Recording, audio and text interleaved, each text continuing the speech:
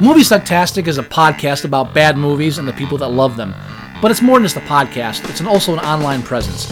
If you want to know more about Movie Sucktastic or want to become a part of Movie Sucktastic, you can find us on Facebook, you can find us on Twitter at Movie Sucktastic, you can find our blog at boothreviews.blogspot.com, or if you want to give your own reviews that we might use on the show, you can go to reviews.moviesucktastic.com and check out our own little lunch.com community for Movie Sucktastic. Check us out and become a part of the show, because the only thing more fun than a bad movie is sharing it.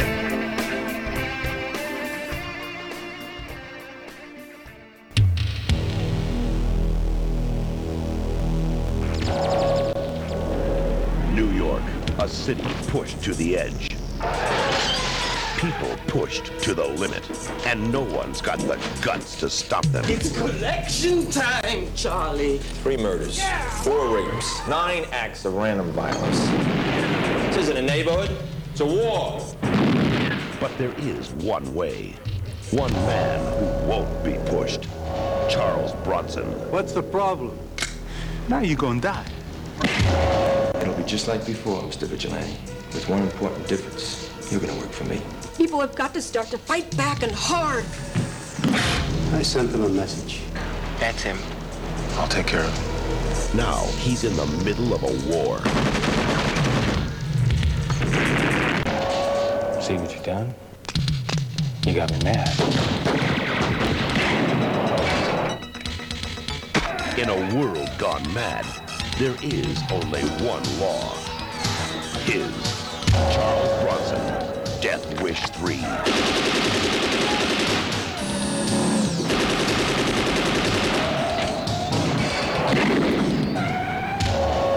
Bronson's back in New York, bringing justice to the streets.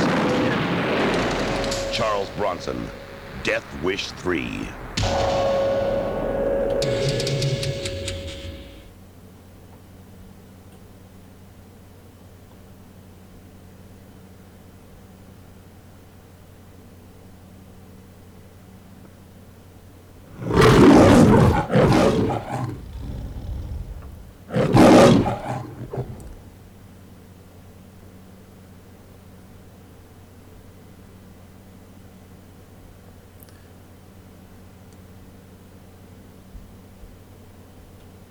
You're listening to Movie Sucktastic.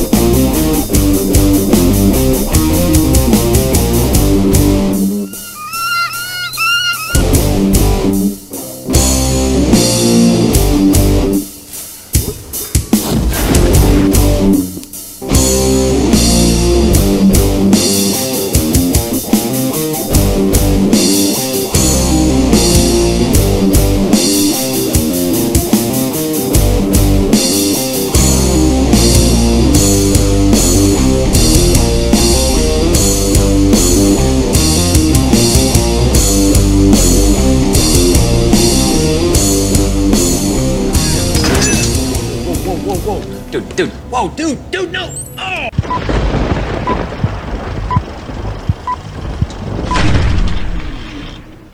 Well, hello there. Hello! You're very echoey. Am I echoey? A little bit. What'd I do? Oh, no, it's nothing. It's just probably the sound, the way it's bouncing off of... Don't blame me. I didn't do anything. Yeah, no, your sound quality kind of sucks. Usually it's pretty good. Oh, fuck, I'm sorry. It's okay. It's not your fault. It probably is. Bear with me here. I have to text my wife to tell my mother-in-law to stop watching something on Plex because it's eating up all the bandwidth and my computer's going to crash. Get off the fucking Plex. Oh, dead silence. Dead air. Complain. I finally got my live stream going. I was trying to do this. I apologize for the delay there. Movie Sucktastic Live.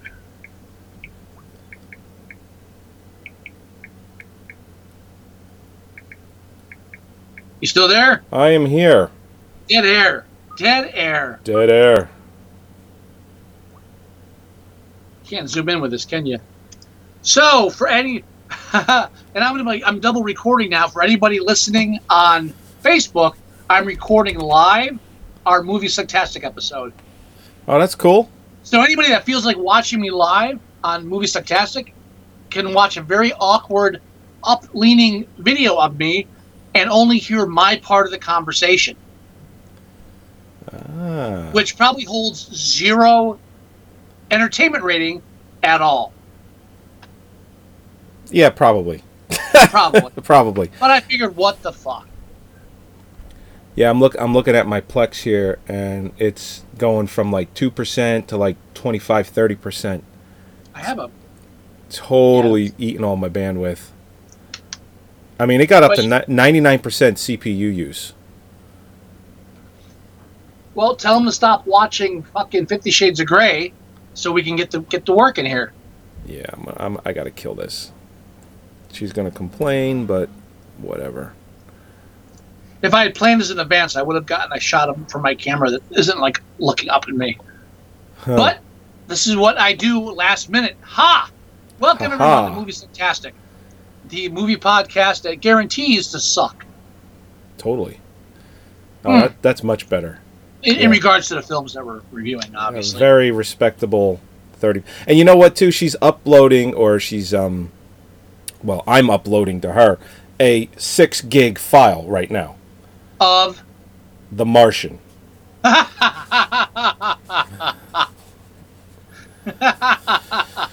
Oh. Usually it wasn't Gravity. I mean, this is why I need a NAS box. That way, that sits in another room. And ay vey. All right. Oh, so much better. Now I'm not so afraid my computer's gonna crash. All right, let's kill that. All right. Hey, so what? Huh? What? Whoa, what? Yes. Teeth. We're live. and this is Movie Sucktastic episode number 200, right? 227. Oh, Jesus Christ. And this is the one that's slightly inebriated is Scott, and then the one complaining about bandwidth is Joey. Hey. Oh, I got to put us on the screen. We're not even on the screen yet. And we are on... I should put my drink right in front of my... And we are on Movie Sucktastic, the podcast that's been coming to you for years that you probably never heard of till today. And if you've heard about it today, where the hell have you been? The fuck? Think this shit's easy? Yeah, right? It ain't easy. Well, my end's easy because I'm not dealing with any of the production bullshit. We've been doing this shit for eight fucking years. Is it 8 years now? Or is it 9 years? Wow. God, has it been 9 years? It's around that, yeah. What the fuck is wrong with us? I don't know. We just have nothing better to do. I do actually have something better to do. I've got 20 things I could be doing right now, but instead, we're going to be reviewing Death Wish 3. Yeah, and why?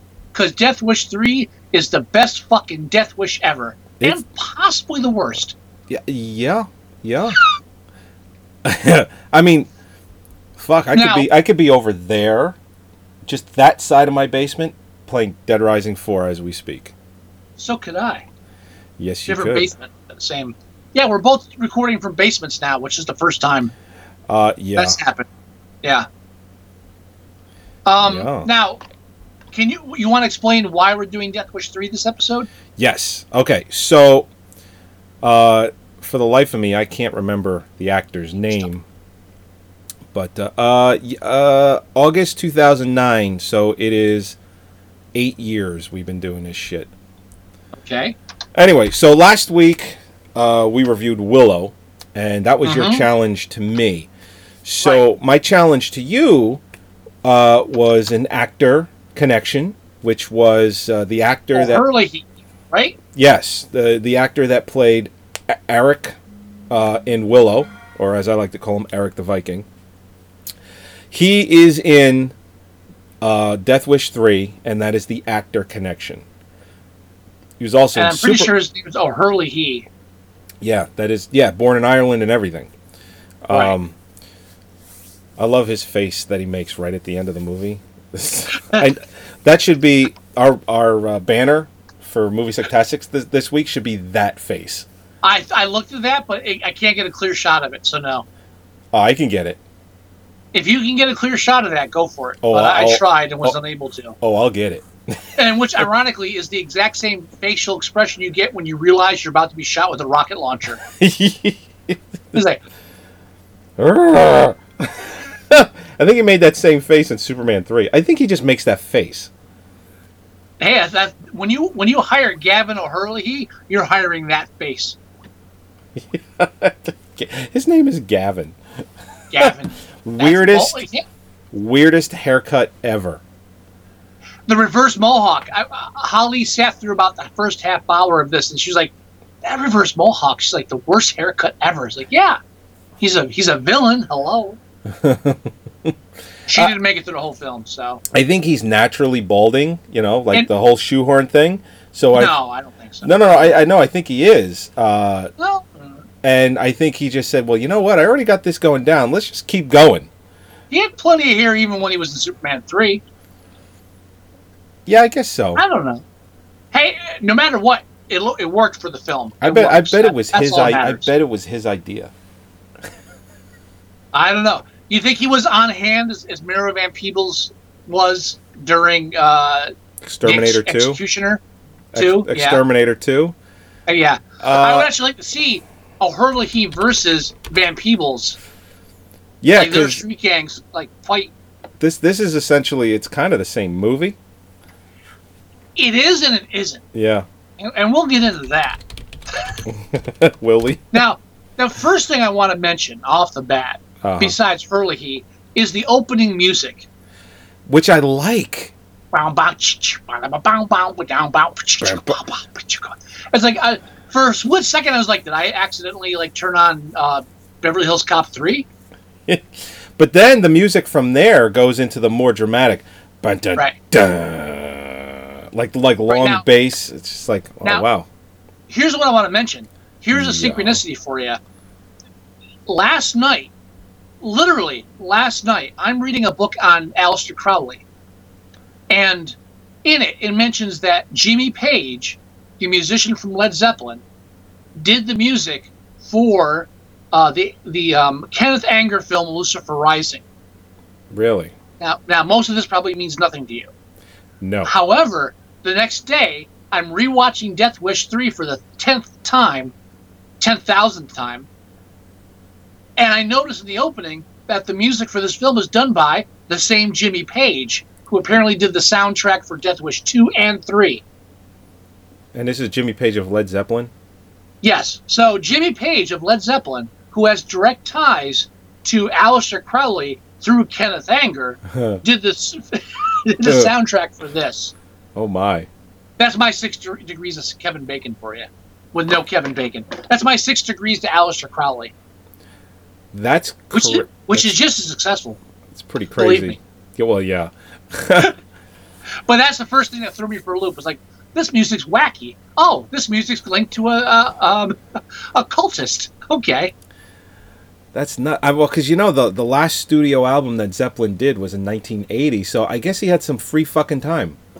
Yeah, he was doing soundtracks for a lot of things, Kenneth Anger included.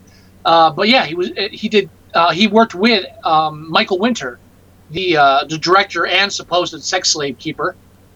And you mean Michael Winner? Yeah, that's what I meant, Michael Winner. Yeah, because he's a winner. You're thinking of Alex Winter. I actually read up on him today.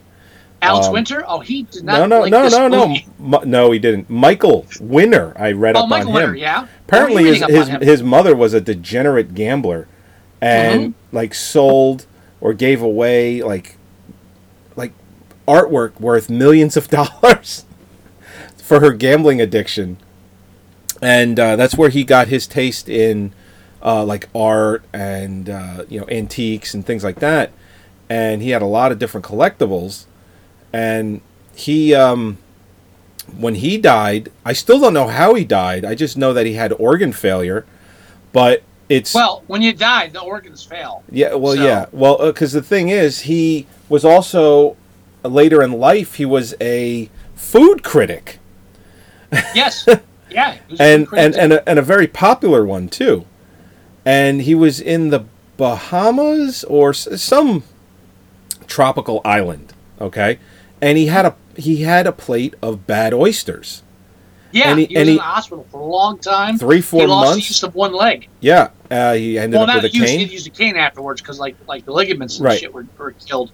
Because oysters are fucking vicious. Well, he had some super rare virus that he got from these bad oysters.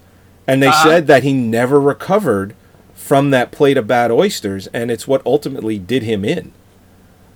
I was like, holy shit. So he had, like, they said, I think what it ended up being was like a liver failure, which then, fucked the rest of him up. Yeah, but because they said he was trying to do assisted suicide, and he would had to have gone to Switzerland for it, and it ended up not working out.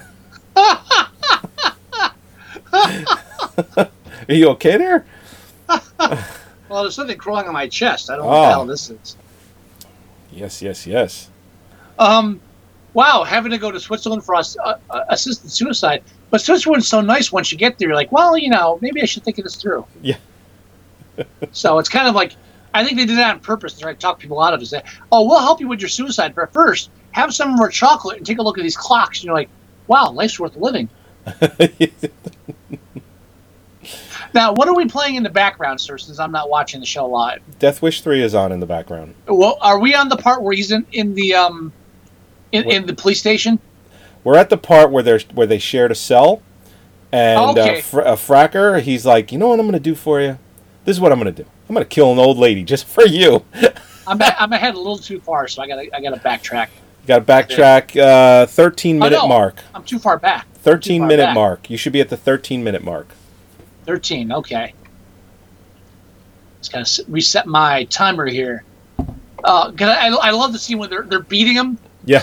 And then the one guy, like, off camera is like, you thirsty? You want some water? We can't have it.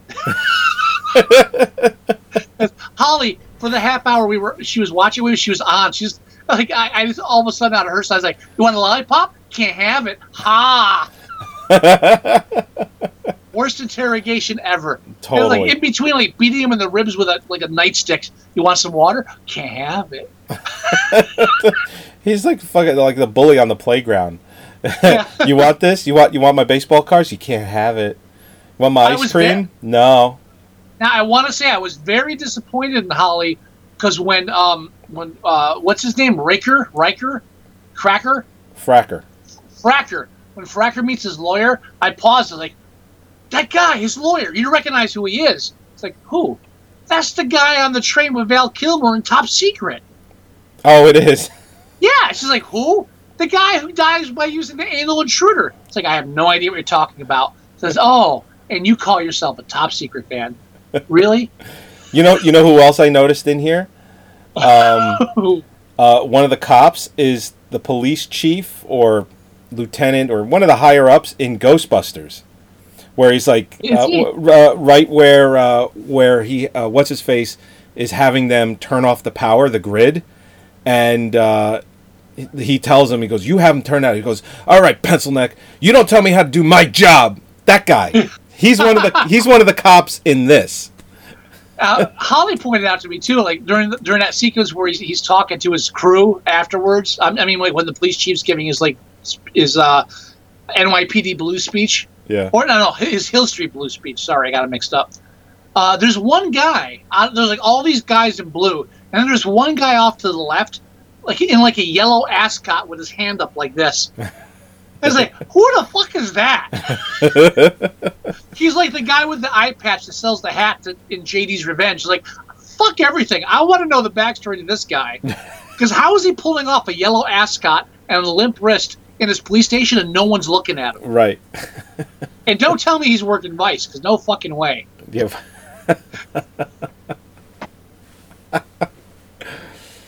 Oh my god. Now this is the third film in the Death Wish series. In case you didn't realize that. Yeah. Takes Now, place 10 or 11 years after the first one, which they pretty much say is in real time, because when he meets the police chief, he goes, because his name is his real name is Kersey, but Kersey, right. he calls himself in the film, what does he call himself, like Kimball or something like that? Kimball, yeah. He changed his name. Yeah, because obviously he's a vigilante, so when you do that, you change your name. Well, so, and like when you're, the cops know who you are. So you want to and he basically he tells him, he goes, "You're not Kimball. I know who you are. You're Paul Kersey." And he goes, like 10 years ago, I was working the night that you pulled off all those murders or whatever. So the first film came out in 1974. This came out in 1985. So this is actually it's real time. Well, because after the first film, they moved him to L.A. and now he's back in New York, even though most of the film was shot in England. Shh. Actually, I saw a lot of the locations that said Brooklyn. Yeah, there was one shot location that said the UK. There were a lot of scenes uncredited shot in England because David Winter's English. Right. And and if you look at some of the Alex Winter interviews, he did claim that one of the reasons he was hired as an extra is because he had a British passport because he was from England. Oh. Yeah. Oh, I didn't know Alex Winter, by the way, if you ever get a chance to read any interviews or watch any interviews with him about Death Wish 3, he hated this fucking movie. as he should have. If you see anything that says Alex Winter and Death Wish 3, watch it or read it because it'll be entertaining. But anyway, this is the third part in Death Wish. Yeah. Now, here's the interesting thing I want to mention, being from the literary end of things, is that I doing research for film, Brian Garfield, who wrote Death Wish and Death Wish 2, which these films are based off of, Death Wish 2 not so much until they actually did Death Sentence, which had nothing to do with Death Wish 2, so ignore that. But apparently there was no novelization for Death Wish 3 because Brian Garfield, the author of the original book, had all the rights to the he had all the literary rights to Death Wish characters, and he specifically didn't want any novelizations of the films. Oh wow! Which I can understand because his name's on Death Wish. Right. I guess he didn't want anybody else doing Death Wish besides him. Yeah, it makes sense. No, I'm with him on that. You want your films, take your films, but don't fuck with my literary angle. That's all. Yeah. And I'm a fan of the first book, and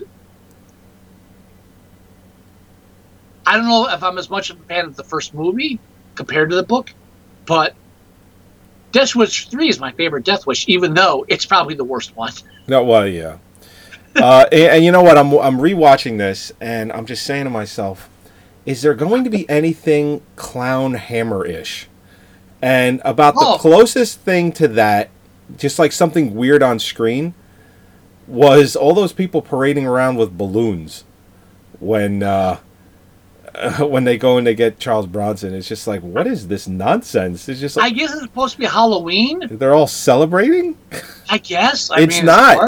Well, if it is Halloween, they fucked up because earlier or later in the film, the one couple says, we got our windows nailed shut. It's 90 degrees outside. Yeah, so it's definitely summertime. So maybe it was 4th of July. I don't know. But they're running around with balloons going, woo! They didn't bother setting that up. They just said, no. Now, to be honest, if you're walking down the street, you see a bunch of people with balloons, you don't immediately say, hey, what holiday is this? Right. Maybe they have their own holiday. Maybe they do. But it wasn't like citywide. It was just like this one block. It was as close to a clown hammer as I think we were going to get in this. Yeah, it probably just like a birthday party gone awry. That's, There's Alex Winter telling the girl he wants to eat her. Poor Alex Winter. Yeah. Well, his career actually went up from this. It didn't go down. I know in interviews he said that like he took this job because he was a starving art school, like a film school student, and needed Right. the money. And I also read something where he refused to be in the rape scene with the black girl, and he actually traded spots with somebody else that was like wanted more screen time. Oh, really? No, actually, Yeah. it was like a Spanish girl. But yes, you're right. From the interviews and stuff, I really get a feeling that like Alex Winters really detested the whole concept of a Death Wish 3. Yeah, he took But it because needed it was money. a job, of course. You know, and one thing He ended it up kinda makes doing you think. Bill and Ted. He did Lost Boys in '87. Only a couple of years after this, then he did Bill and Ted. This you was know. his second film. Yeah. Yeah. Now it makes you. I was thinking about this too because you watch this film, the extras, like the people that are playing the street punks, they're the ones that are aspiring actors. Sure. Oh, But yeah. then you have like Charles Bronson, who's like, yeah, this is my job. Yeah. So really, when you watch this film, watch the street punks because they're the ones that are actually trying to do something. Like the Giggler, I guarantee the Giggler Giggler. spent like hours thinking out like his past history and his motivation. Morris Bronson was just like, yeah, so tomorrow I shoot some guys. It's just. Didn't Alex Winter say something along the lines that he was being driven from like one part of the set to the other, and it was like 50 feet away? So Oh, instead even of worse, instead I of think he said, like, he walking, had his own vehicle on set. And he would drive like 30 feet from his trailer to the scene, and I think the actual quote was something along the lines of, "It was more like somebody watching somebody play golf than act."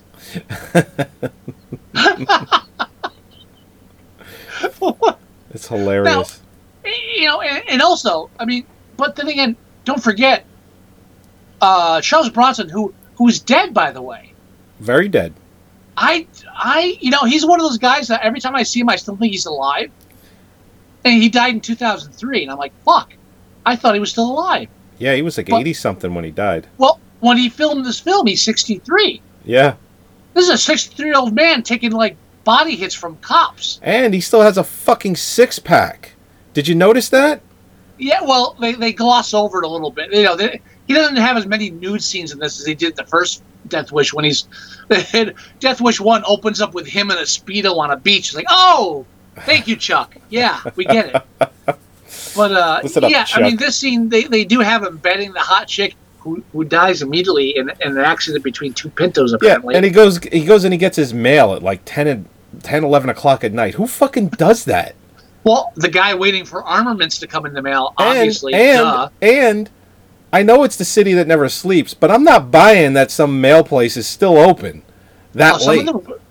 Some of them are over 24 hours if they have like money wiring. Dude, it wasn't the post office. This was like a private company. Yeah, I guess so. Yeah. Come on, get with it, sir. Get with it. Yeah, it is the city that never sleeps. So I mean, I'm not shitting on it. I'm very forgiving. I'll of shit it. on New York any chance I get. Don't Yes, get me wrong. I noticed. Dude, I've worked there. Fuck that city. Well, yeah, I've kind of worked kind of in that general area my whole life, so yeah. Anyway, Wait. You've worked in that general area all your life? yeah, I work on the outskirts of New York. Outskirts. So you worked on the outskirts of New York. Have you ever, by chance, driven a cube truck through the city at 2 a.m? I've been in New York City at 2 a.m. Have you driven a cube van through the city at 2 a.m? No. All right, then I've worked in the city. You've just kind of. Well, I've wallpapered a few and painted a few funeral parlors in New York City, so I have worked okay. in the city. Do you drive there in like a van or a pickup truck? The work van, yeah. Work van? That's adorable. Yeah. It's fuck you. All I'm saying is I have more New York City experience than you do. That's all I'm saying. I'm sure you do, but I've done jobs in New York City, so you And I can think it's bite great. me. You think it's great?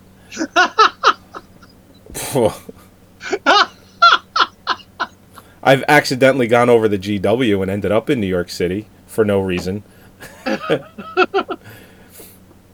That was fun that day.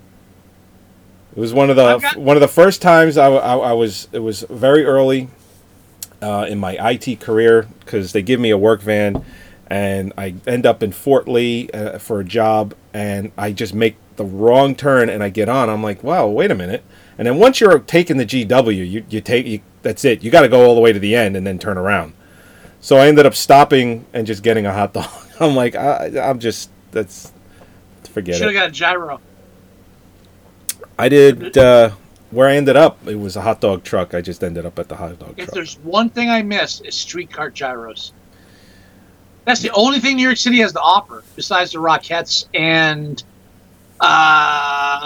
that's it. Yeah. Rockettes and streetcar gyros. That's it. Everything else is complete shit, waste of time. Gyros. And I mean, Twin Towers. No, wait, they're gone now. Never mind. Whoa. What What the fuck's wrong with you? What? What's They were interesting, great when they were there. when they did the whole skyline of this, the Twin Towers were not in it at all. I'm like, is this even New York City? It's probably the British one. It was a big skyline that they showed. I'm like, where is the fucking Twin Towers? They probably shot at the wrong angle. That's all.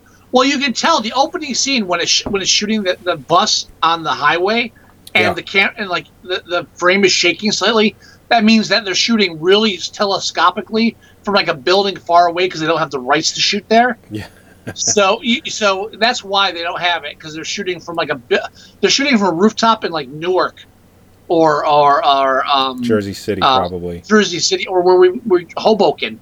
They're on a tall building in Hoboken, shooting the bus coming off the turnpike. And like, yeah, we're not going to get the Twin Towers in this one. Yeah, we don't have the rights. That's why we're shooting half the shit in England. This is Golden Globus. Come on. Yeah. Menachem. Menachem. Menakalaka. Yeah. So anyway, the movie. The movie. Movie. Charles Bronson comes into town. Now, the first film, they rape and kill his wife and rape his daughter. Second film, they kill his daughter. Goddamn And rich did they kill his cunts. girlfriend in part 2? I don't remember. I kill rich cunts. I forget if they killed a girlfriend in part 2. They kill the daughter in part 2. Right, but I don't remember if the girlfriend lives in part 2 or not. I think everyone he It's been a knows while. dies. We reviewed part 2, didn't we? No. I could have sworn we did. No, we did the first one.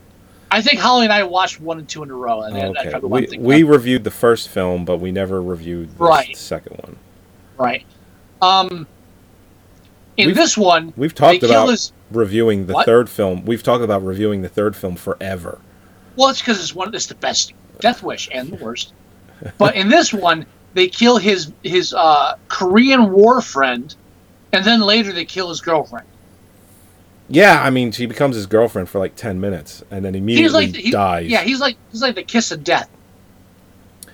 Yeah, let me go get my mail. This can't wait till tomorrow. I mean, obviously they would have just killed her a different way. I mean, the scene had to happen. It was going to happen no matter what. You know what? And I wish there was like a separate scene, because he goes in to get this mail. She's waiting in the car. What's his name? What the fuck is his name? Again, Kolchak? Fracker. Fracker comes up and says hello and punches her in the face. The other guy puts the car in neutral and they push it down the hill, and then they run away. And then the car coasts down the hill and hits another car, and Immediately, I'm thinking, well, that's not that bad. yeah, and then they both explode. Yeah. Apparently, they were both Pintos. Which doesn't happen. And if you're a millennial, Google Pinto and you'll understand why that's funny. Yeah. And You know what? Hold on, real quick. This is probably my favorite scene in the movie. where are we? Where he goes up to the two guys that are like stealing his stereo and fucking with his engine, and he's like, "Well, what are you doing to that car?" He's like, "What do you care? It's my car." And then he just shoots them.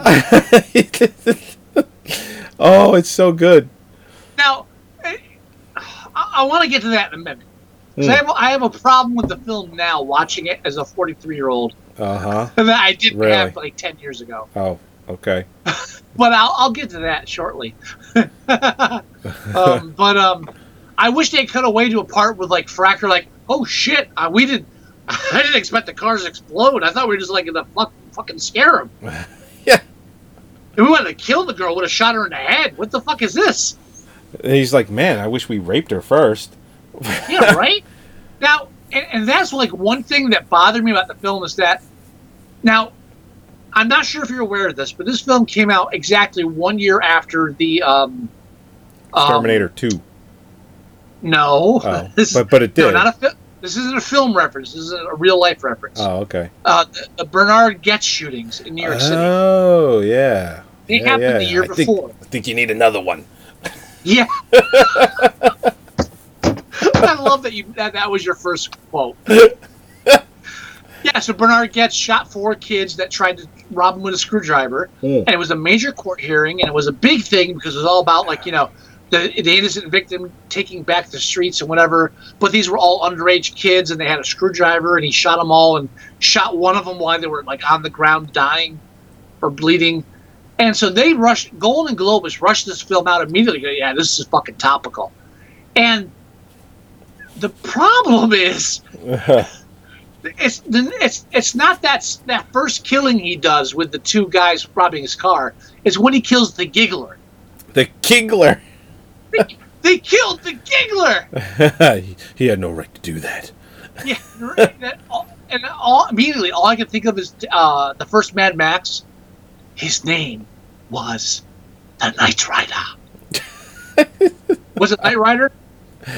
I don't think so, but I don't remember it either. No. He was like some kind of rider. He was like, his name was the Knight Rider. It wasn't Knight Rider. What the fuck was it? I need to know. I'm gonna find out. So yeah, 'cause I feel embarrassed for not knowing that. But it just reminded me of that. Don't feel embarrassed. Man, they killed the giggler, which is actually one of the few things that made it into the films from Death Wish 2. Was the giggler. The giggler. Yeah. But after he kills the giggler, who he shoots in the back when he steals his fucking camera. Yeah. Now I'm putting perspective in it. Then like the local people come out and like the old lady say, "Hey, he's the man that stole my purse," and they all start cheering.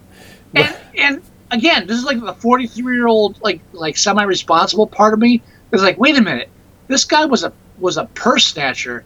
He got shot dead in the back, and you're all cheering. It's like, what the fuck? This is really fucking demented. All he did was steal purses and he was a purse snatcher. It's like, all right, yeah, he definitely didn't do good for like the community's like morale, but he didn't kill anybody as far as I know from watching the film. Right. Well, was he involved in killing the guy in the first scene? I don't remember. He might have. No. Was he? No, it was Alex Winter. Oh, he was the other black guy that he kills. Yeah. Yeah, because not to be racist or all, but it seems that majority of people he kills in the film are black or minority. At least half of the people he shoots are minority. They go out of their way to make sure that like 75% of the audience of the not audience, like the background of hoodlums are white. Well, they make sure like the majority are white. But it's for the first half of the film, he only ends up shooting the black and Hispanic ones, which is a little weird. I don't know. Well, yeah. Well, look at any like home security commercial. Look at any home security commercial these days. They're all white people. Well, that's what I'm saying. It's always that they always go out of the way to make sure it's like, yeah, we're not trying to be racist. But then he like the first 2 out of 3 people he kills are black people. Well, you know, still. And it is Knight Rider from Mad Max. Knight Rider. I was right. His name was Knight Rider. They called him Giggly. The Giggler doesn't have the same ring to it. No, it doesn't have it. Not at all. The Giggler. Oh my God! When I was like, oh, that's right. His name is the Giggler because he just runs and laughs. Yeah. Well, the first scene he laughs. You know, it's a funny thing. All throughout this film, I kept looking up online to see if there was a Wilhelm scream in this film, because there's so many people shot and screaming, falling out of windows and railings. Right. I was like, there's got to be a Wilhelm scream in here, and I couldn't find one. Yeah. What's interesting is I was actually thinking of this film like 2 weeks ago. I was at one of my side jobs. Right? I was at one of my side jobs. The stripping, yeah. Yeah, one of those. And these 2, like, adolescent, almost teenage kids got thrown out of the library. And one of them couldn't stop giggling. I have no idea what they were doing, but these two librarians were so... It's like, you need to leave now. You need to leave now. And this kid's like... he just would... It reminded me of, like, when Gerard couldn't stop laughing. Like, which was always... When he got into one of those fits where he just couldn't stop. This reminded me so much of that, and it reminded me of this movie because of the giggler. And, like, they're getting thrown out because they did something stupid. And this one kid just wouldn't stop laughing. And I'm trying not to laugh myself. I'm trying to be kind of like the voice of reason because I'm like, they're just kids. But the one woman, she threatened to call the cops on them. I'm like, they're like 11, 12 years old. Call the cops. What are the cops gonna do? But anyway. But yeah, here's the caseworker. She comes and she basically asks Charles Bronson out on a date. Where's this? She's like 28 years old. He's like 65, and she's like, "What is going on here? What's the matter with you?" I had like audio popping in my head from somewhere. Oh, really? Yeah, I don't know what's going on. Sorry about that. No, it's not okay. you. No, I know it's not me. Well, one of our listeners asked me to check our live stream feed, so I went there, and that's always a fucking debacle when I'm recording. And it said that our video's frozen. But great. But it seems to be live to me, so we are live. Maybe my video's frozen. I don't know.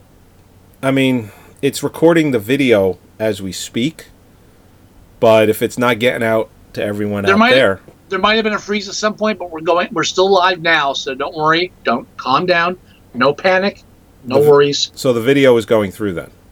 Yes, the video is going through. Okay. So it was probably when my mother-in-law was 99% of my CPU. Apparently that was a while ago, but we're fine now, so I don't fucking waste my time. Good. And also apparently Crowley worked with Albin Grau, producer of the 1992 Nosferatu. I wonder where that came from. Yeah. But that was that was thrown at us by our veteran listener Gino Cuddy. That Crowley also has a link to Nosferatu. Nosferatu. Yeah, because Crowley was out there early 1900s. So yeah, yeah. Now, but anyway, sorry, sidetracked. No. And we haven't gotten that far yet, but you have a challenge for me? What? Hang on. We're still talking about the movie. I know. I'm saying that doesn't come till later. Okay, fine. Yeah. Anyway, well, because next week we're doing the Oscar nominations because... Right, so I don't need the challenge right now, do I? It's better for the audio. To be honest, I have a challenge, but I've forgotten it. Okay. I'll accept I'll accept that. I was visiting the West Coast this past week, and somebody there said, you should review this film. And I said, well, I need a link, but we're doing Death Wish 3, and it's a vigilante, so it should be an easy link to do that. So, but I don't remember what that was. Okay. So I have a challenge. I just don't remember what it was. I probably was slightly out of my mind at the time, so that's probably why. That's okay. It happens a lot these days. It's sad. It's quite all right. Yes. Now more on Death Wish. More on Death Wish. Yeah, sure. Oh, here's the part where he sets up the spring, where there's the two human teeth in it. So anyone crawls through the window, they lift the latch off the nail, and then boom, and the two of them are like, "Oh my god!" Well, the best part is after that whole scene where he's like, "What are those? Teeth." They cut to a squad car, and like over the radios, the APB on a man attempted burglary and missing 2 front teeth. Yeah. I was like, that was totally not needed, but it worked. Well, yeah. Well, because the way they do it is the two guys that break in, the one guy says, "Well, we can come anytime. We're gonna come. Yeah. We're gonna make house visits anytime." And then they show him doing that, and then they show him snorting cocaine or heroin, and he's like, "I need to make a house call. I'm low on cash." And then you just hear him try to break in, and then he gets hit in the face with this Now, here's board. something interesting. And Michael Winner, supposedly, from what I read, was a huge supporter of police. Yeah. Yet the police don't come off looking too good in this film. No. As a matter of fact, not only was he a big supporter, but when he died, there was a whole big thing about his money. Like, they said he was worth like 100 million pounds or something like that. Well, I think he was one of those guys that inflated his. Like, he's like Trump. He's like, I'm worth $5 billion, and then he died. Like, well, you got a couple million on you. Well, what ended up happening was he left like 5 million pounds to his ex-wife, and he had a couple of mistresses, and there was a couple of other people on his payroll, and they said there wasn't enough money to pay everyone. But then they found 50 million pounds in like some offshore account. Like, he actually had this money, he just was hiding it really well. But where I'm going with the story is they basically said that because they found this money, everyone was able to get paid, including he made a pretty sizable donation to the police foundation. So, well, now I just want to underline this, because this is the part I hooked on, and I kind of lost you after that. So he had his mistresses in his will. Yeah. I only wish I was that rich, where I could be like, yeah, yeah, that chick I was sleeping with on the side, put her in there too. Yeah, that'll be fun. Fuck it.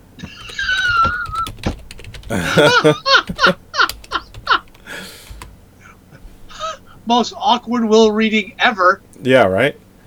Here, I'll find to it. the other two women I was sleeping with. Yeah. That's great. Winner. Okay, here. Winner claimed during his lifetime to be worth 75 million pounds, with 25 million in offshore bank accounts, and his home worth an additional 50 million pounds. But on his death, his bank accounts were frozen, and formal investigation of his affairs began. During this, it emerged that Winner had been supporting two former lovers, both of whom had been provided with living expenses and accommodation. The financial assistance extended also to his long-term personal assistant, the former Miss Great Britain Dinah May. After investigations, it was revealed that Winner's total estate was actually worth 16.8 million pounds, with total outstanding debts of 12 million pounds. In his will, Winner had left his wife a lump sum of 5 million pounds, but the residual estate was only worth 4.75.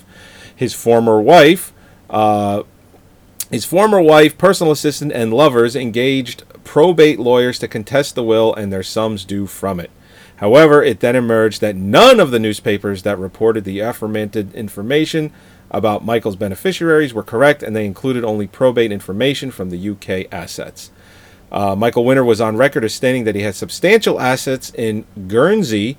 When Guernsey probate was later added, Michael had left a total of 50 million pounds, and it was more than enough to provide for all his beneficiaries in full, while leaving a substantial balance to the Police Memorial Trust. So, two former lovers, a personal assistant, who is the great Miss Great Britain. It's like, yeah, he basically paid off three mistresses. Now, speaking of mistresses, Yeah. There is a rape scene in the film with a black girl. It's a Hispanic or Latin girl, but yes. No. That's the first one. There's a second scene. They don't actually rape her. It's like Clockwork Orange. They're going to rape her, but they don't, because he intervenes. But there's a black girl in the third act who's like topless. Oh, you're and right. They're going to rape her.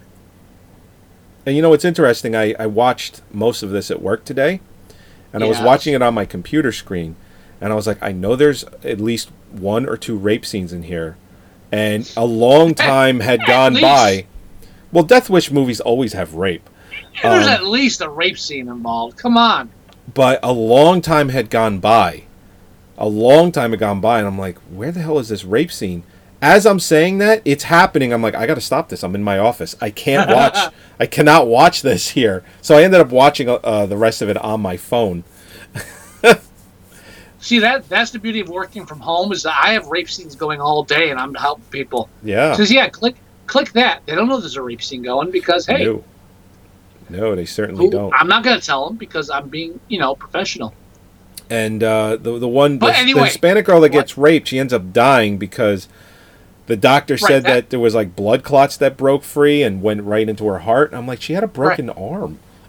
No, when that happened, I wish that like Bronson had gone, hey, wife died from rape, been there. You'll get over it. It's like, it's mirroring to the first film. You should have been like, hey, I've been there, man. Walk it off. Yeah. You know, help me kill a few guys. You'll forget all about it. Which he does. And they really kind of set him up that way too, because at the end he's like, when he's getting like the fucking like machine gun ready to mow down random people, he shows up and like, I saw you coming in. Figured you were gonna kill people, right? He's like, yeah. Want to help? Yeah. Wife died from rape, right? Yeah. Let's do it. It's like the wife died from rape club. Oh yeah. Come armed, because we're gonna kill some motherfuckers. Oh, here's the giggler scene.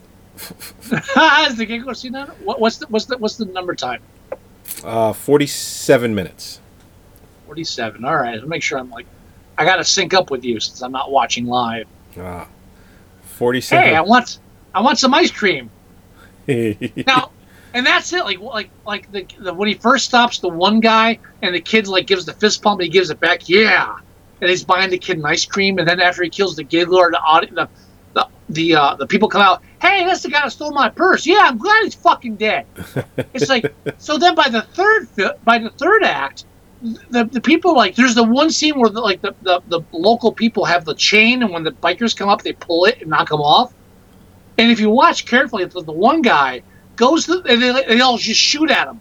Yeah. And then the one guy goes down and pulls the gun off the one biker and tosses it over his shoulder, and somebody else grabs it. Yeah. It's like, yeah, now I have a gun. It's like, holy shit, things have escalated quickly.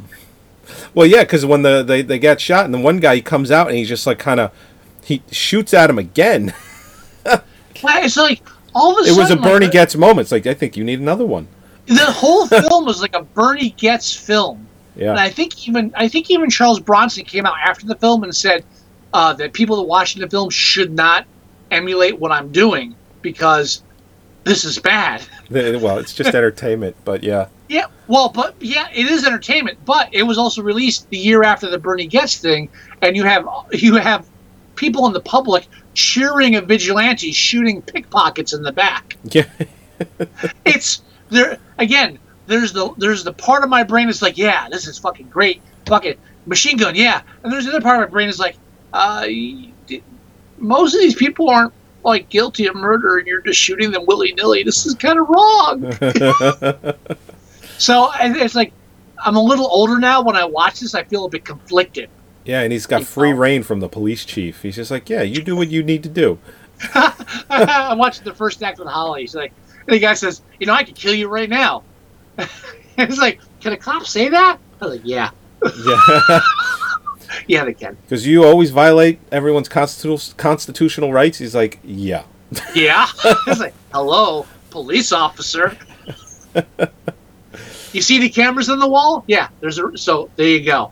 Let's keep talking. Yeah. You know what it is? And then he turns out to be his best buddy by the end of the movie.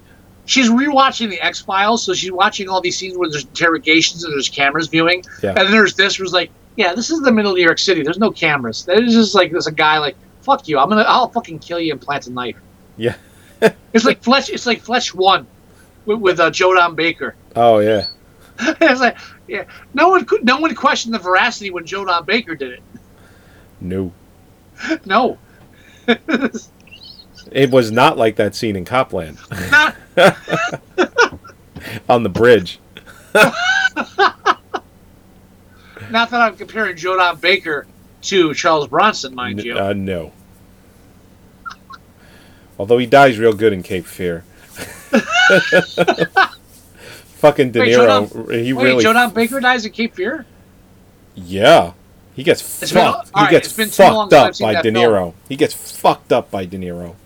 Joe Don Baker is basically like, yeah, I'm going to hang out in your house. I'm going to give you protection. And De Niro is just like, yeah, I'm going to come, dressed like a woman. And you're not going to know. Wow, I don't remember that part at all. I watched it. It's a really good shot, too. It's an overhead shot of De Niro like strangling Joe Don Baker with, I believe, piano wire. All right, all I remember is honestly, Maybe I'm wrong. all I remember from the entire film, and I took this film as in a Scorsese course, but all I remember is Robert De Niro ruining a film for them. Right. What's her name sucking on his thumb? Oh, Juliette Lewis. Juliette Lewis, that little whore, sucking on his thumb. Yeah. And then Nick Nolte trying to crush his head with a rock while he's speaking in tongues. That's all I remember. I think that's all I need to remember. Yeah. No, I think that pretty much sums the film up. I do like Cape Fear. I do like the remake. Honestly, I've never seen either of them from beginning to end. I've just seen clips of them. Mm-hmm. So it's a very biased relationship here. But I did sit through Raging Bull numerous times, so I think I'm even. Oh, okay. One of my... Shit, I even sat through fucking Boxcar, what's her name? One of Scorsese's early films. Oh. Boxcar Bertha? Yeah. Yeah. I think that's it. Yeah. Yeah, and I still remember that. It was a class at the New School in New York City, and I still remember him. It was a Scorsese class. He has a list of all the Scorsese films, and I just kind of raised my hand and said, "Yeah, I noticed that After Hours isn't on this list." So yeah, I didn't include that because I didn't think it was one of his better films. It's like, dude, fuck you. That's his best film. I'm already failing this class. I didn't fail the class, but still, fuck you. After Hours is fucking genius. Thank you. One of the things that I would always back in what I like to call the day. When we had Laserdisc players, and that was the best quality picture and sound you could get. It was expensive at the moment. Well, yeah, basically from 1979 until DVD took it out in 95, 96. Laserdisc was the best. Nobody really had it in America, but we just talked about this recently too. But the direction I'm going to go with it is... You can say that about anything, really. Yeah, that's true. One of the things that I would always refer to as far as why we should be watching our movies in a widescreen, letterbox format, all of that. And I would always use Cape Fear as the example. And the reason I would do that is because in the beginning of the film, or near the beginning of the film, there's a shot of De Niro getting out of prison. And in the full frame, the 4:3 aspect ratio, which is what TVs up until... Don't throw numbers at me. Yeah, okay. Up until the, say, early 2000s, would always come in a 4:3 aspect ratio, basically a square. And a lot of the movies, most of the movies, were shot in a widescreen format, which is how you would watch them in a movie theater. But when you actually got them for home, you'd watch them in a square 4:3 aspect ratio. Well, one of the things I would always say is, like, listen, you should be watching your films letterboxed, 16:9. That's how you should be watching them. And people would say, why? And I would always use Cape Fear as one of the examples. And the reason is, near the beginning of the film where he's getting out of prison, you see De Niro walking towards the screen. And you hear someone in the background say, "Hey, what about all your books?" He's like, "I already read them." And then he walks into the screen, fades to black, next shot. In the letterbox or the widescreen format, you see this dude with this huge ass card of books on the left side of the screen. It's not as a powerful scene unless you see this guy with this giant card of books that he's read. So, what's wrong with you? And then they would always say, but what about Death Wish 3? Yeah.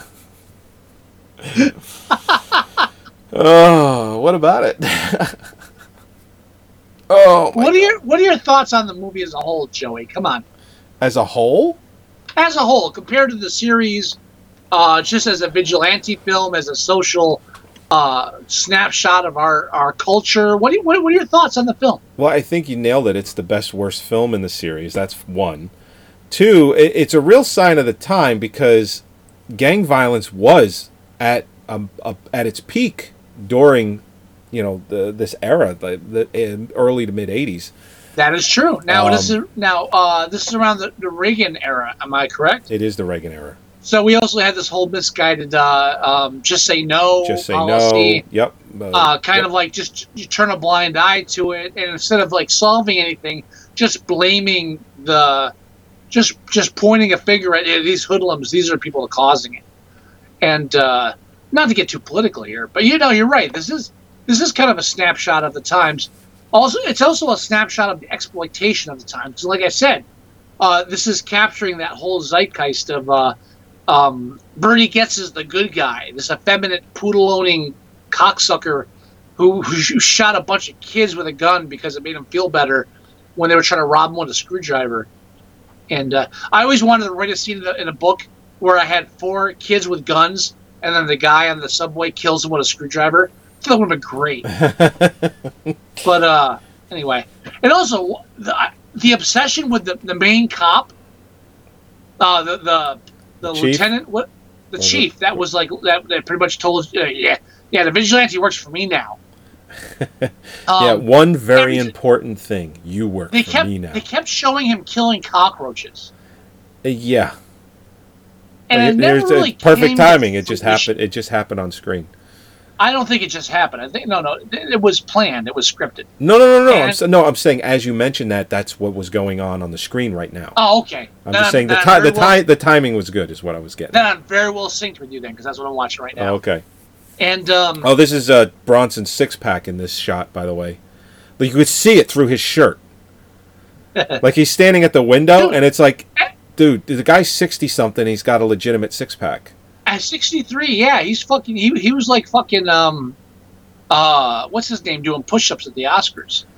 Oh, Jack Palance. Palance, yeah. One-arm push-up, yeah.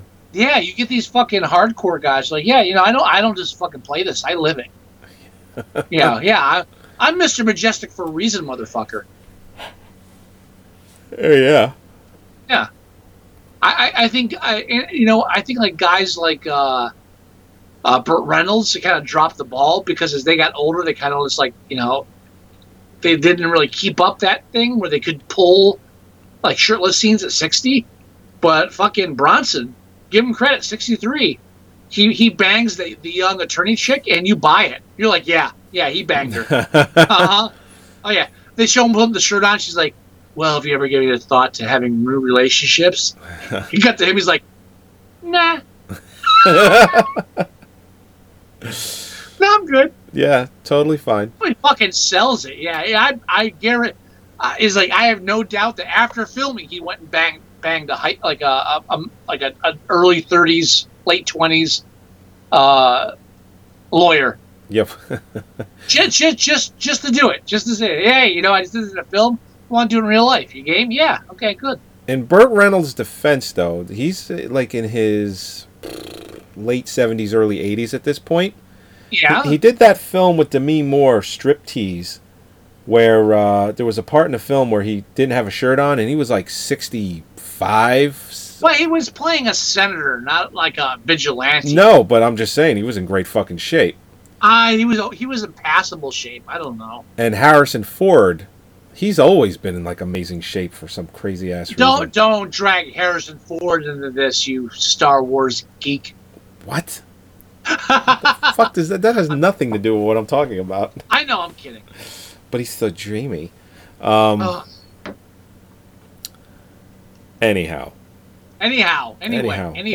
Any who's a what's it? So yeah, my main love of the film and my main problem with the film is by the third act, it becomes an all-out war between the citizens and the street people. And yeah, they get like the motorcycle gang throwing hand grenades in empty buildings, but then they're like shooting people. Yeah. And like the general public just comes out shooting people, and it's my older self creeping in, like, hey guys, this may not be the best idea. And you're talking to somebody that grew up reading The Punisher and stuff, so I'm totally into vigilante justice. But at the same time, I'm like, yeah, shooting the pickpocket in the back is not the best.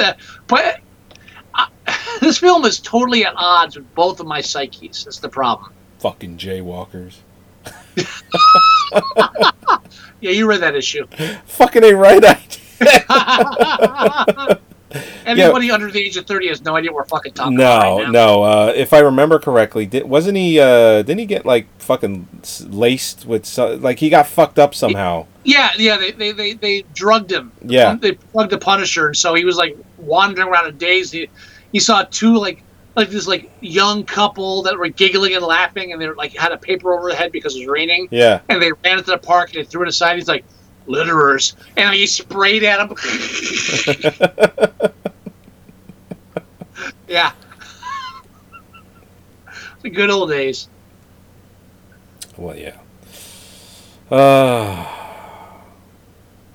But again, I'm a strong proponent of vigilante justice. But there's a part of this film that, again, because it was two Jewish filmmakers that were just like jumping on any kind of exploitation process. Right. I'm watching it, and in the third act, I'm like, yeah, you guys might be going to. I can see why Charles Bronson himself came out and even said, no one should emulate what I'm doing in this film. And supposedly he was upset that they went back and shot. And I call bullshit on this because, you know, as a veteran actor, you know what second like B-roll units are. They shoot the shit they're not involved in. Right, so they're not shooting like alternate shots when they have the star on screen. But his big thing was he's supposedly outraged because they shot violent scenes of like extras being killed, the ones he's supposedly shooting at. It's like, dude, you know how fucking cinema works. Yeah. What'd you think? Like they're gonna shoot you like they're gonna like shoot you like shooting over the wall, and then they'll cut to a guy going, "Oh." No, they're going to have his chest explode and he falls backwards. You fucking asshole. That I think is bullshit. But I do think, I would actually equate this with Jim Carrey coming out after the Kick-Ass sequel, where he said, yeah, I don't support this film because it was too violent. It's like they read their part and they get into the film and they get the money, then they get out, and then they see like the cultural reaction to it, like, oh shit, maybe I shouldn't have like, you know, glorified violence so much. I still haven't seen Kick-Ass 2. Me neither, but I know his reaction to it.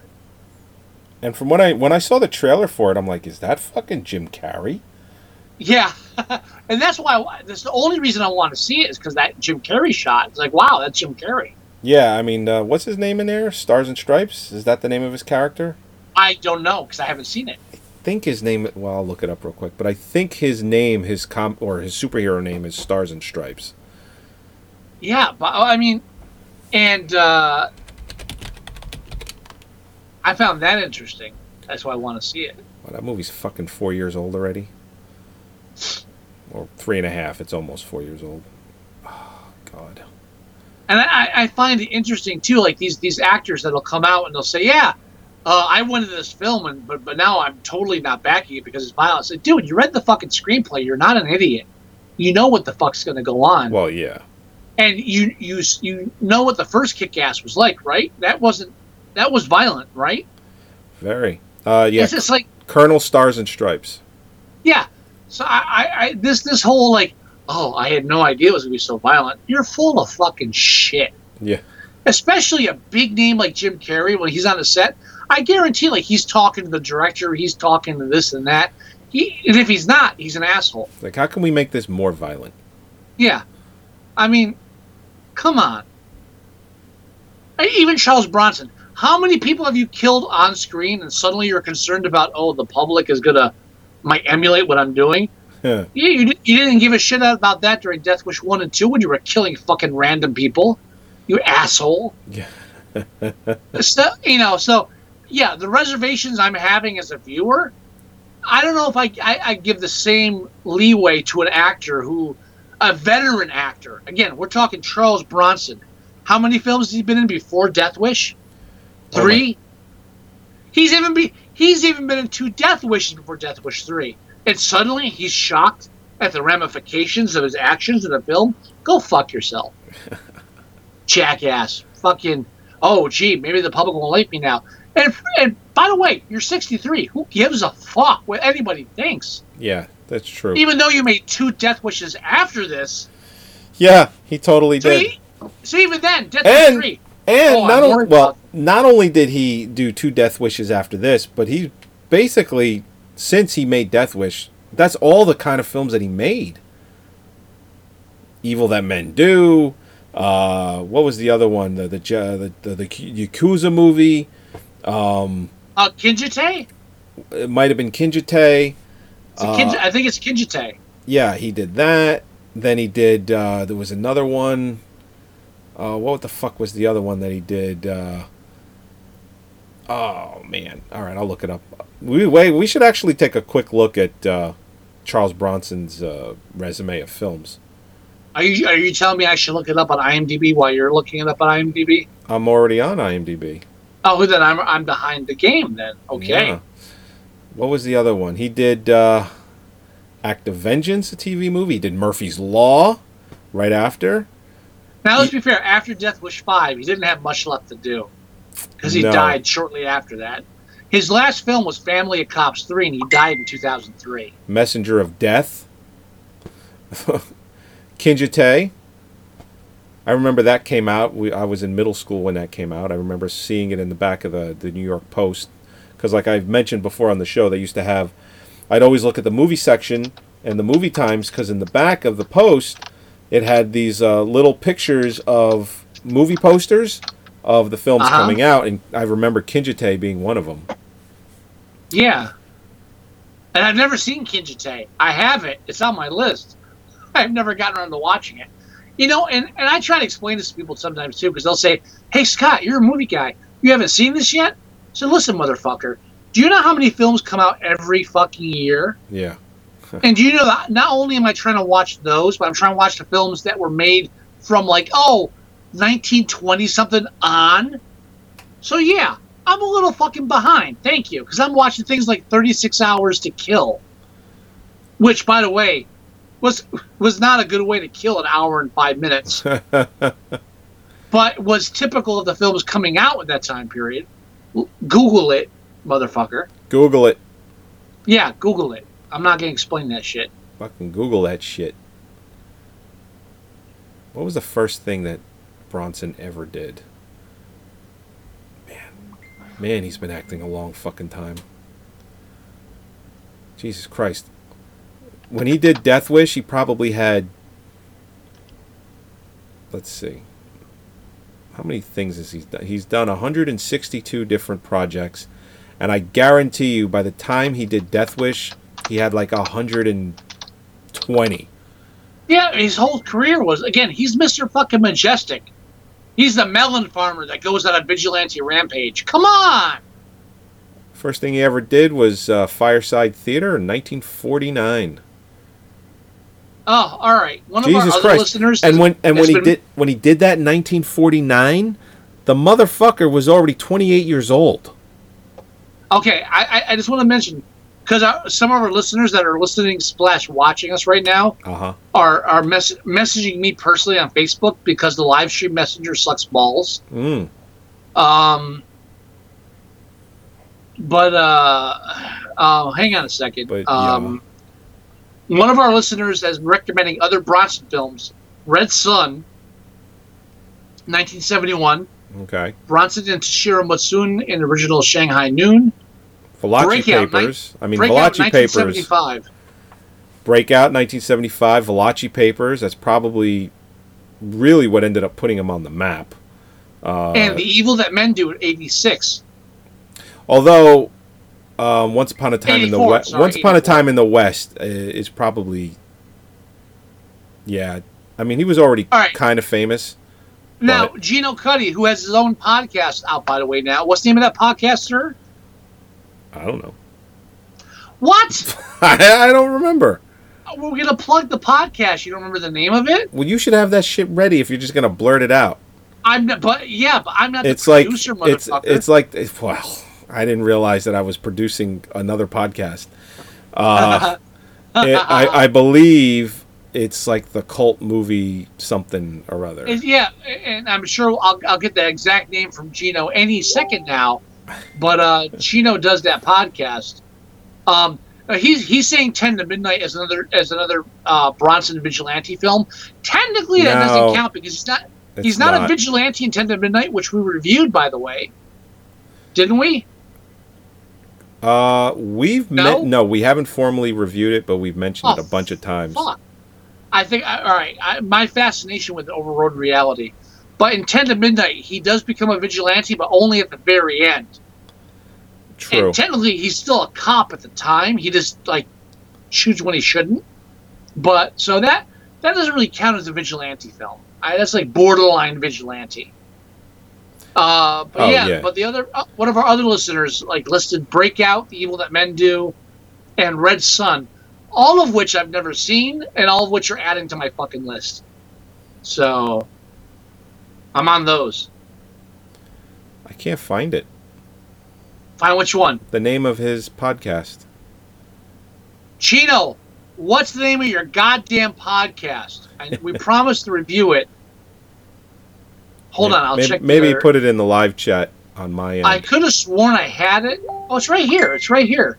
The New Cult Film Podcast. Ah. It's called The New Cult Film Podcast. You can find it on YouTube. And the first film they did was Old Enough from 1984. Ah, yes, Old Enough. Yeah, and we will have a link to that episode on the Facebook page as soon as I can click this right here. Sounds like a plan. so very fucking quick. Thank you very much. and apologies to Gino. I have not had time yet to watch your podcast because I just came back from California Sunday night and I started work on Monday. And the older I get, the more fucking things I have to do before I can do the shit I want to do. Yeah. I hate that. And now that I'm getting married, what the fuck? Yeah, what's wrong with you? What the fuck? All of a sudden I got shit to worry about that's not mine. You got responsibilities. Yeah, it's like, well, we have to worry about this, but that's not mine. So yeah, we have to worry about it. So, oh, fuck. Worrying about my own shit was a full-time job before this, and I'm not even married yet. Yeah, God damn it. You've inherited more shit to worry about. Yeah, I haven't even inherited it yet. Legally, I'm not bound to it yet, but I'm still fucking stuck with it. So yeah, there's that. So if you're listening to this podcast and you want to hear Gino Cuddy's new podcast on old films, on cult films called the New Cult Movie Podcast, his first episode, which is roughly 45 minutes long, can be found on YouTube, and you can find it on our Facebook page, and I'm posting it there right now. Nice. So if Gino ever says you never did anything for me, he's fucking lying. Because we did. We totally did. And we love Gino. Oh, yeah. With a passion that is almost illegal. I think actually it is illegal. Technically it is illegal, but we still love him nonetheless. In 37 states, I believe it's illegal. 35. 35, okay. You're probably right. Well, the laws are changing a lot these days. Yeah. Marijuana's legal in a bunch of states, but I just heard the other day it's legal. I don't remember the state, but they said it's legal in this state, but you can't buy it, you can't sell it, you can't smoke it in designated areas. So how is it actually legal anywhere? What do they call a Big Mac? A Royale with cheese. No. Le Big Mac. Thank you. Yes. What do they call a Whopper? I don't know. I didn't go to fucking Burger King. Thank you very much, sir. Yes, that was a Quentin Tarantino blowjob right there. Yes, it was.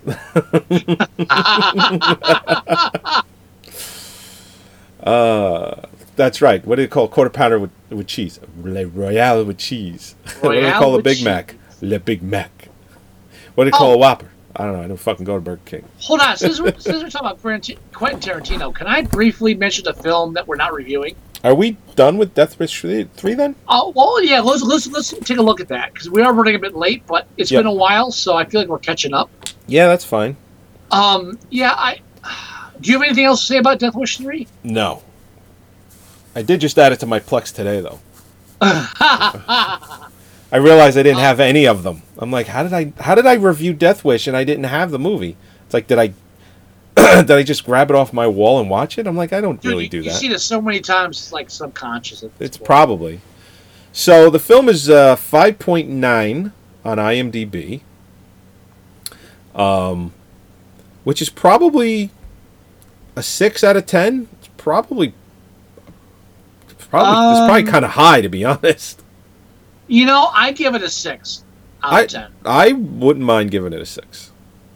Now, 5 is average. 5 is middle of the road. I give it slightly above average just because it's topical. Now, here's something else that Holly said to me that like totally caught me off guard. Watching the film, and they introduced the Jewish couple. Oh, the old Jewish couple. Yeah. And he's wearing the yarmulke when they introduced him at their house. And she said to me, "Why is he wearing the yarmulke?" I said, "Well, they do that, don't they?" So she said, "Yeah, but not outside of the house. They wear it outside. They don't wear it in their house." I mean, is that true? I don't know. I don't know. I don't know enough Jewish people to be able to firmly state whether or not that's accurate or not. I used to. I could have asked someone at work, but they retired, so now I can't. Yeah, there you go. I don't know any Jewish people anymore. So, and I don't know if that's a good thing or not. I'm just going to leave it at that. Just leave it alone, dude. I'm just going to leave it alone. Just leave it alone. Just leave it alone. But she said, as far as she knows, that Jewish people don't wear yarmulkes in their house. They only wear them when they go outside. And I said to her, "Hey, I was on the plane coming back from California, and there was a guy with a yarmulke on. He was holding it out with like hairpins." She said, "Yeah, they do that, but they wear them outside. They don't wear them in their house." So the fact that this Jewish guy, her point was, the only reason they have him wearing a yarmulke in the house is so they can tell you he's Jewish without saying, "Hey, by the way, he's Jewish." and I buy that. Now, considering the film was made by two Israeli filmmakers, Golden Globus, right? I don't consider that racist in the least. Well, the director was Jewish too, so. Winner was Jewish as well? Yeah. I was not aware of that because his name doesn't sound Jewish. Well, he was born in the UK, but his parents were Jewish, so. Well, see, there you go. So you had a Jewish director and two Jewish producers. Yep. So if the Jewish guy's wearing a yarmulke in the house, then that's how it's done. Yeah, that's how it's done. Even if it's not how it's done, that's how it's done. Because we can argue with 3 Jews. Fuck that. It's more than that, I think, but yes. Yeah, no, I'm not getting into that argument. I'm just going to say, okay, hey, if you wear the hat wherever you want. I assume they wear the hat everywhere. But that's just me. Hey, listen, I don't know enough. I would buy it. Oh, you wear it everywhere? Sure, why not? I'll buy that for $1. So we're going to say 6? 6 is fine. All right. Our official rating on IMDb is 6. Taking a quick peek at the demographics, which is my favorite part of the thing. Here's the interesting thing. Highest rating is 6. Second highest is 5. Third highest is 1. Oh, my. That's interesting. So you got kind of like it. It's okay. There's no, like, the 10 ratings are really low. Total horseshit. All right, here we go. Highest rating is males under 18, 7.1%. Okay. People twice the age of me love this fucking film. Twice? Well, they also voted for Trump. That's a guarantee. Don't blame that on the young people. Let's not blame that on the millennials. Oh, okay. Now, who did not like this film? Lowest percentage on IMDb. Males, 45 and higher, 5.3%. 5.3 rating. Oh, when you said twice the age of you, I thought it was like 67-year-olds. That's why I said... No, I meant half the age. Fine. So you confused me. I'm sorry.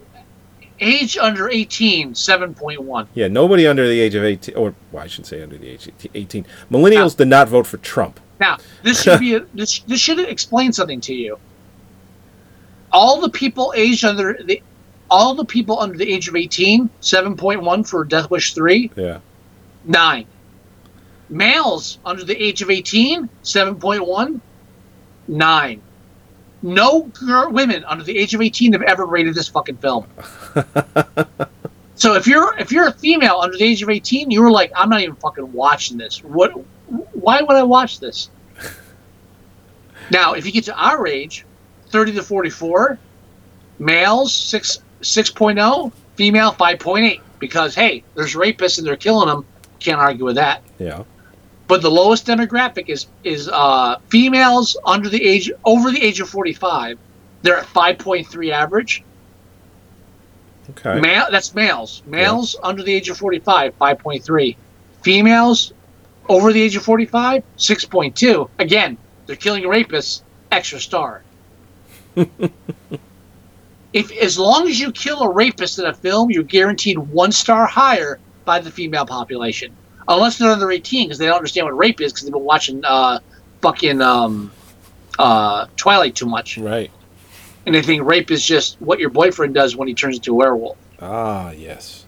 Oh, by the way, IMDb staff, one member of IMDb staff, 4.0. Fuck you. I was looking at the stats for this movie, or like the cost, the budget. This movie cost $10 million.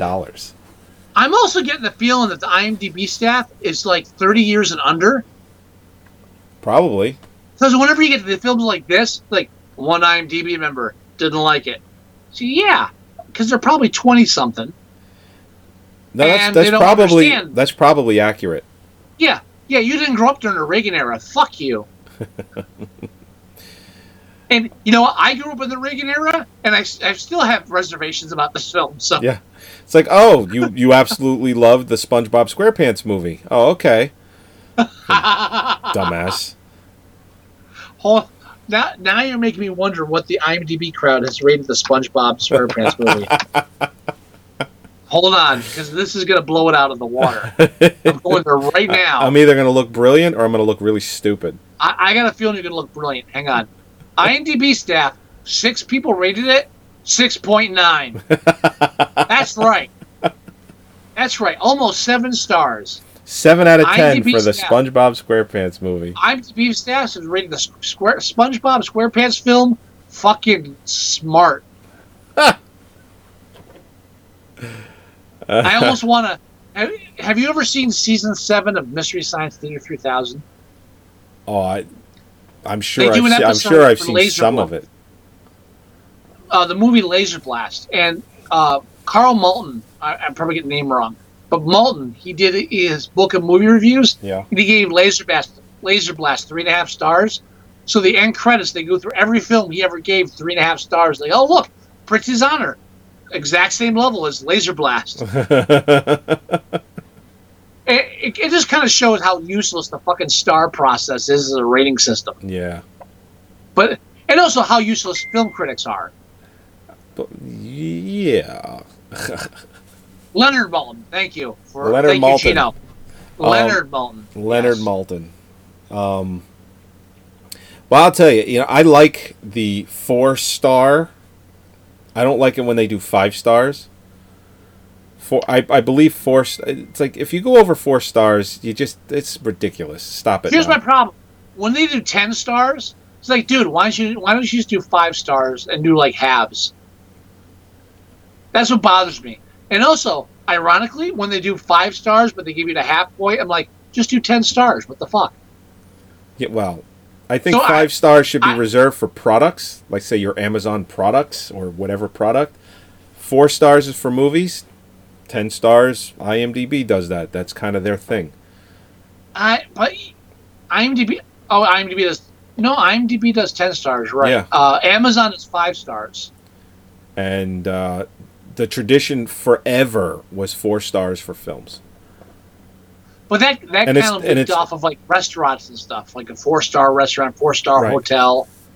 So restaurants and hotels are 5 stars. I thought they were 4-star. No, there's 5-star. I've been staying at the wrong fucking hotels. Holy shit! That's why like the little motels and stuff are 3. I like to stay at places that are 1 and then act surprised when they're okay. Hey, no one mugged me at night. This is fucking great. What do you think? It's like a hotel out of Death Wish. I'm surprised I'm still alive. Yeah. I'll get that sometimes when I travel for my company, and the people that I'm traveling for say, yeah, how come you're spending so much on this hotel? So, well, because I don't stay at 2-star hotels, because I don't enjoy being woken up with a gun in my face at 3 a.m.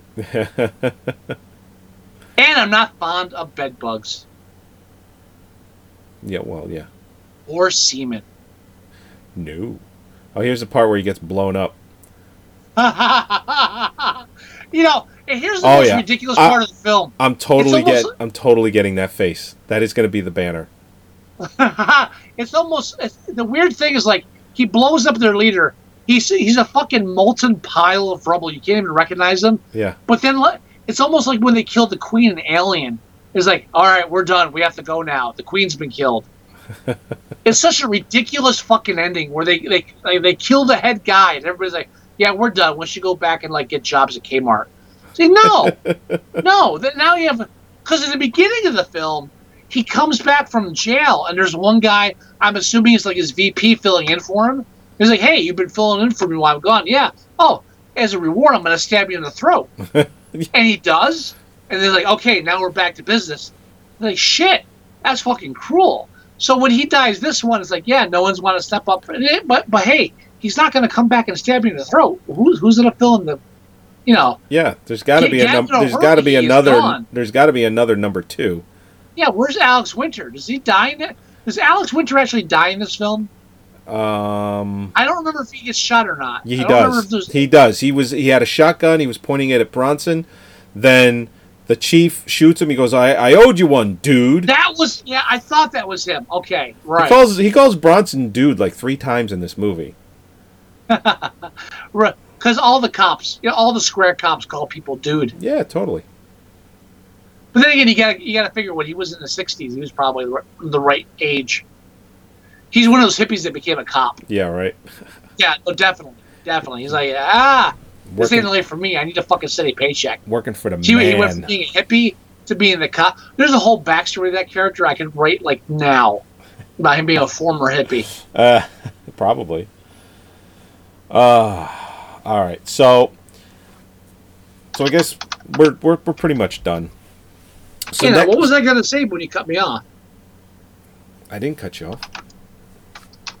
I was going to say something, and they said, oh, are we finished with this film? I was like, yeah, we are, but I was trying to bring something up. God damn it, I'm going to be very pissed if I forget what I was going to bring up. Well, we were rating it. Oh, yeah. No. Charles Bronson, right? We're reviewing this. We're rating it. We're rating it 6 stars, right? Yes.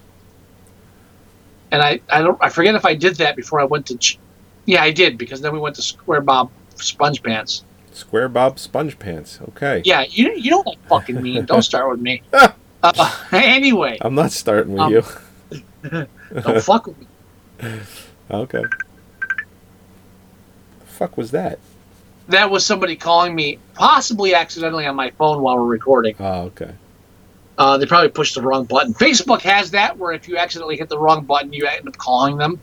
So that was probably a mistake. I've done that a couple of times, and I'm like, I don't even know how I did it. This particular person has never tried to call me on Facebook ever in my life. Yeah.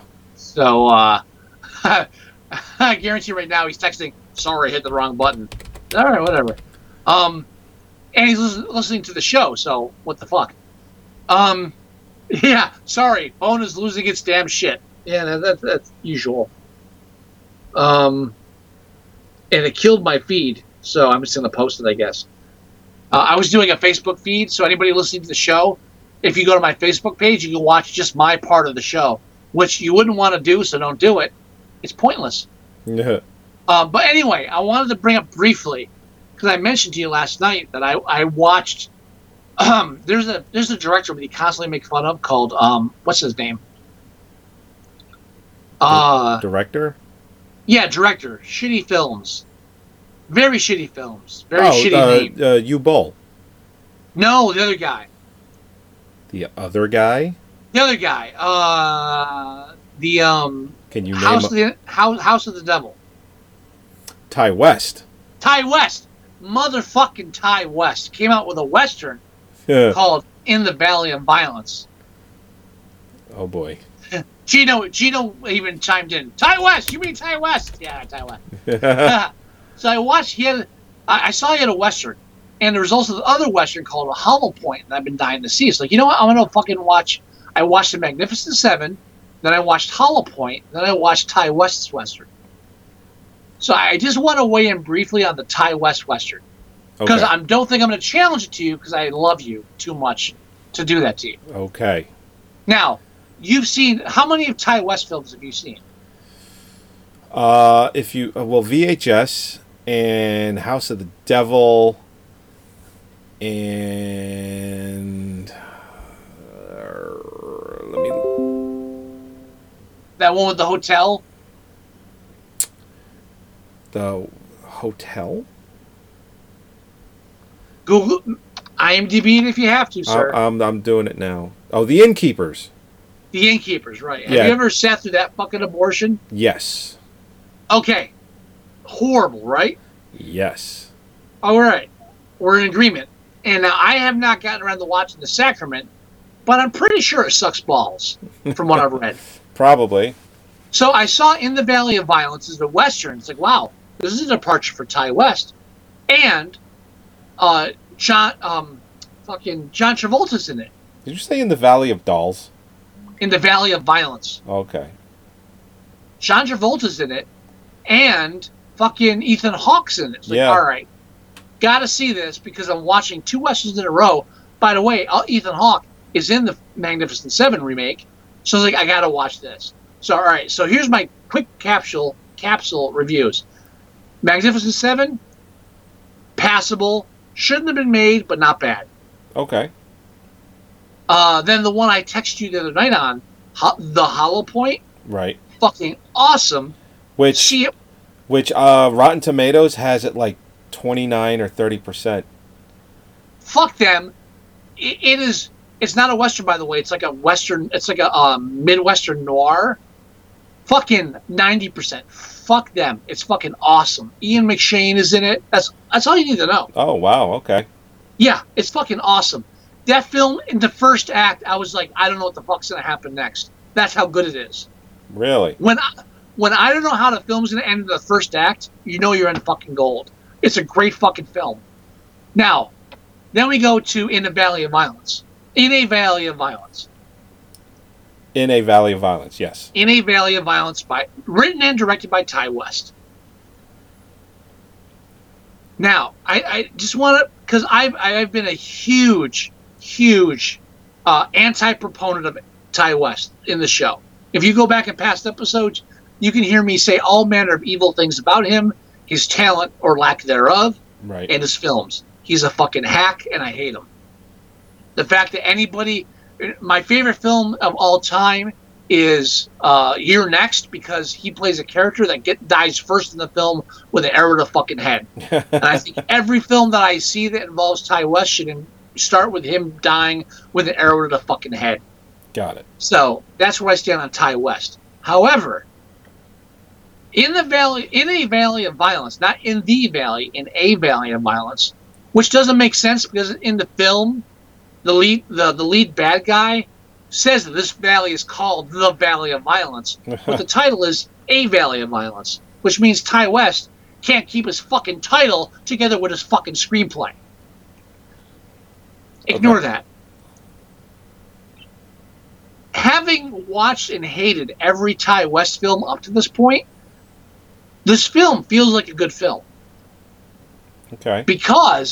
For two reasons. One, because suddenly Ty figured out how to make things happen during a film. Suddenly there's action, or there's resolution, or there's anything going on in the fucking film besides Ty jerking off to the cinematography and saying, whoa, we don't need anything to happen yet because it's called a slow burn. It's not a slow burn. It's called being bored out of your fucking mind, Ty. Anyway, there are action sequences in A Valley of Violence, and they're decent. They're not bad. Okay. There are awesome performances by Ethan Hawke and John Travolta. Unfortunately, they're all buttressed by Ty West, who apparently can only make a Western film if he rips off every other Western film ever made and then pads it with the worst fucking dialogue ever written in a Western film. Really? I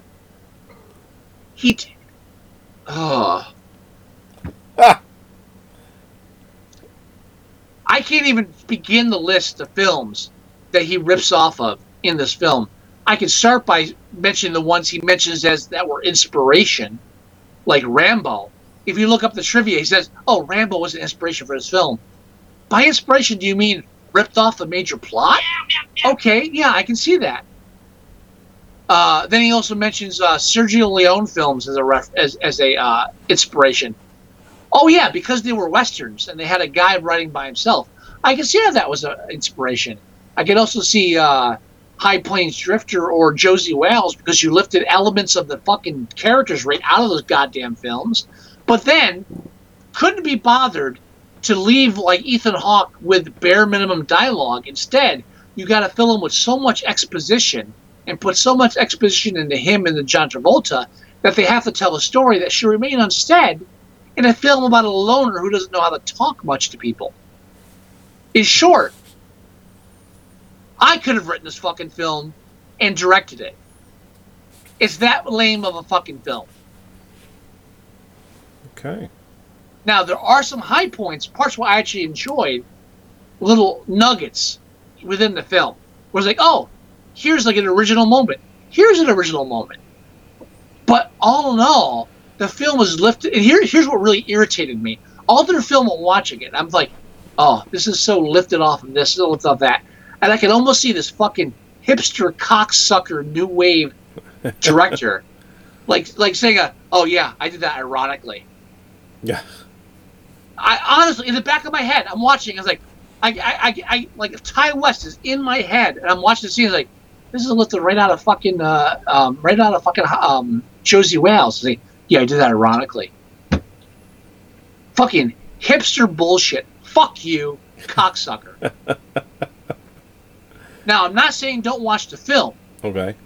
But I'm saying if you do, be aware that the director thinks he's being clever by ripping off every other fucking Western he's ever seen in whatever Western class he took in fucking film school before he decided he was an auteur. And then while you're watching it, every time you say to yourself, oh, that's lifted right out of this Western, just imagine his voice in the back of your head, like in the row behind you.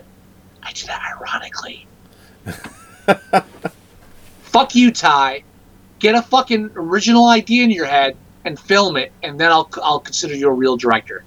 You fucking hack. And it's sad because Ethan Hawke does it. Considering the material he's given, does a great job. John Travolta, given the material he's given and the few semi-original nuggets he's given, does a decent job.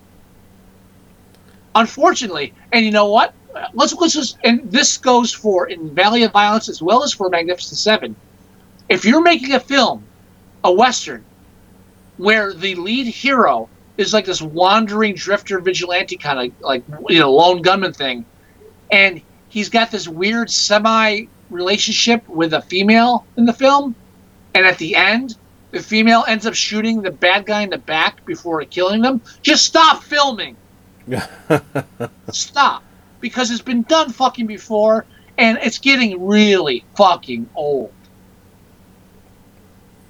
Right now, both films, Magnificent Seven, major blockbuster off mega budget film, in the Valley of Violence, little shit Western film written by a little shit fucking director, both had the same fucking climax with the girl shooting the villain in the back. Spoiler alert. And they're like, oh, you saved me. Say, fuck you. Fuck you. Hell, even the fake scene in Romancing the Stone had the chick shooting the bad guy. I mean, Jesus Christ, really? I know you're filming for a new audience, but even the new audience might have seen some of the old films. Right. Give me something different. Now, I'm not knocking the West. Ironically enough, the Magnificent Seven remake, which I watched on an airplane flight to California, I was planning on reading on the flight to California. I ended up watching Magnificent Seven, Jason Bourne, and the new Jack Reacher film. Oh, okay. Yeah, I just watched movies for 6.5 hours nonstop, which is unusual for me. Oh. But Magnificent Seven, as much as they shouldn't have made it, not a bad film. I think it's worth watching. It's fun. It's well done. It still shouldn't have been made, but I don't think they dropped the ball. Okay. I would say shouldn't have been made, but it's worth watching. All right. But I'm sorry, I just had to mention. No, that's fine. You haven't It- ra- it all- you, ha- it you all has to haven't do with Ty West. ranted and raved and got on a tangent in a while. I have this fucking passion for hating Ty West, Yes, you do. and as I was I was enjoying parts of In Valley of High. It's like, oh shit, does this ruin it for me? And it's like, no, wait, Scott, there's so much more to hate. And I was right, and I was right apparently, because in my Apparently. right ear, Ty West was like, I did that ironically, and then my left ear, my subconscious was like, fuck that fucking asshole. Hipster wannabe cocksucker. Fuck him in the ass. I was like, yeah. Yeah. I always listen to the left ear. Okay, good. Left ear knows what's going on. All right, we should go ahead and end the show. I'm sorry, we're running long. I apologize. We are running long. All right. It's been a while though. It's been a couple weeks, hasn't it? It's been, a couple of weeks. Like 3 weeks almost. Possibly 3. Possibly 3. I'm almost positive it's 3. Anyway, thank you as always for joining us. Hang on. What? Before you wrap up, Yeah. make sure to mention that next week is going to be our Oscar episode. I was going to mention it. I'm sorry, go ahead. Thank you for joining us for episode 227 of Movie Sucktastic. You can go to our website at moviesucktastic.com. You can listen to the show there. You can download the show there. You can tune in live every Thursday at 8 o'clock to be with us while we do the show. You can go to our Facebook page at facebook.com/moviesucktastic. You can also leave us email. The address is themovieguys@moviesucktastic.com. If you want to leave us voicemail, which now works again, it's 908-514-4470. Our Tumblr page is moviesucktastic.tumblr.com. You can download the free Android app for your phone or whatever Android device you're using. It's 100% free, and everything I just mentioned is in it. There is also a mobile version of the website for all you iPhone users. And next week, we will be doing our Oscar episode where we talk about all the nominees. They will be announced next Thursday on the 26th of January, and we're going to cover all of them. Every nomination, Best Picture, Actor, whatever. We'll do the adapted and original screenplays. That's Scott's favorite. Anyway, that's about it. Do you have any words of wisdom, Mr. Wilson? No? Okay. Fuck Ty West? That's good. Are you okay? Alright. Since Scott's in a daze over there, we're going to go ahead and end this. Bye, everyone. Talk to you next week. Oh, what? I can't hear you. Can't hear me? You're fading in and out, sir. It's probably because I got the music going in the background. Definitely. Can I give words of wisdom? Yeah, you can. Go ahead. They killed the giggler, man. They That's- killed the giggler. I thought you were actually going to go with Fuck Ty West, but that works too. Well, that's a given. That's a given. Shit. All right, everyone. We'll talk to you next week. Bye-bye. Bye. Fuck Ty West.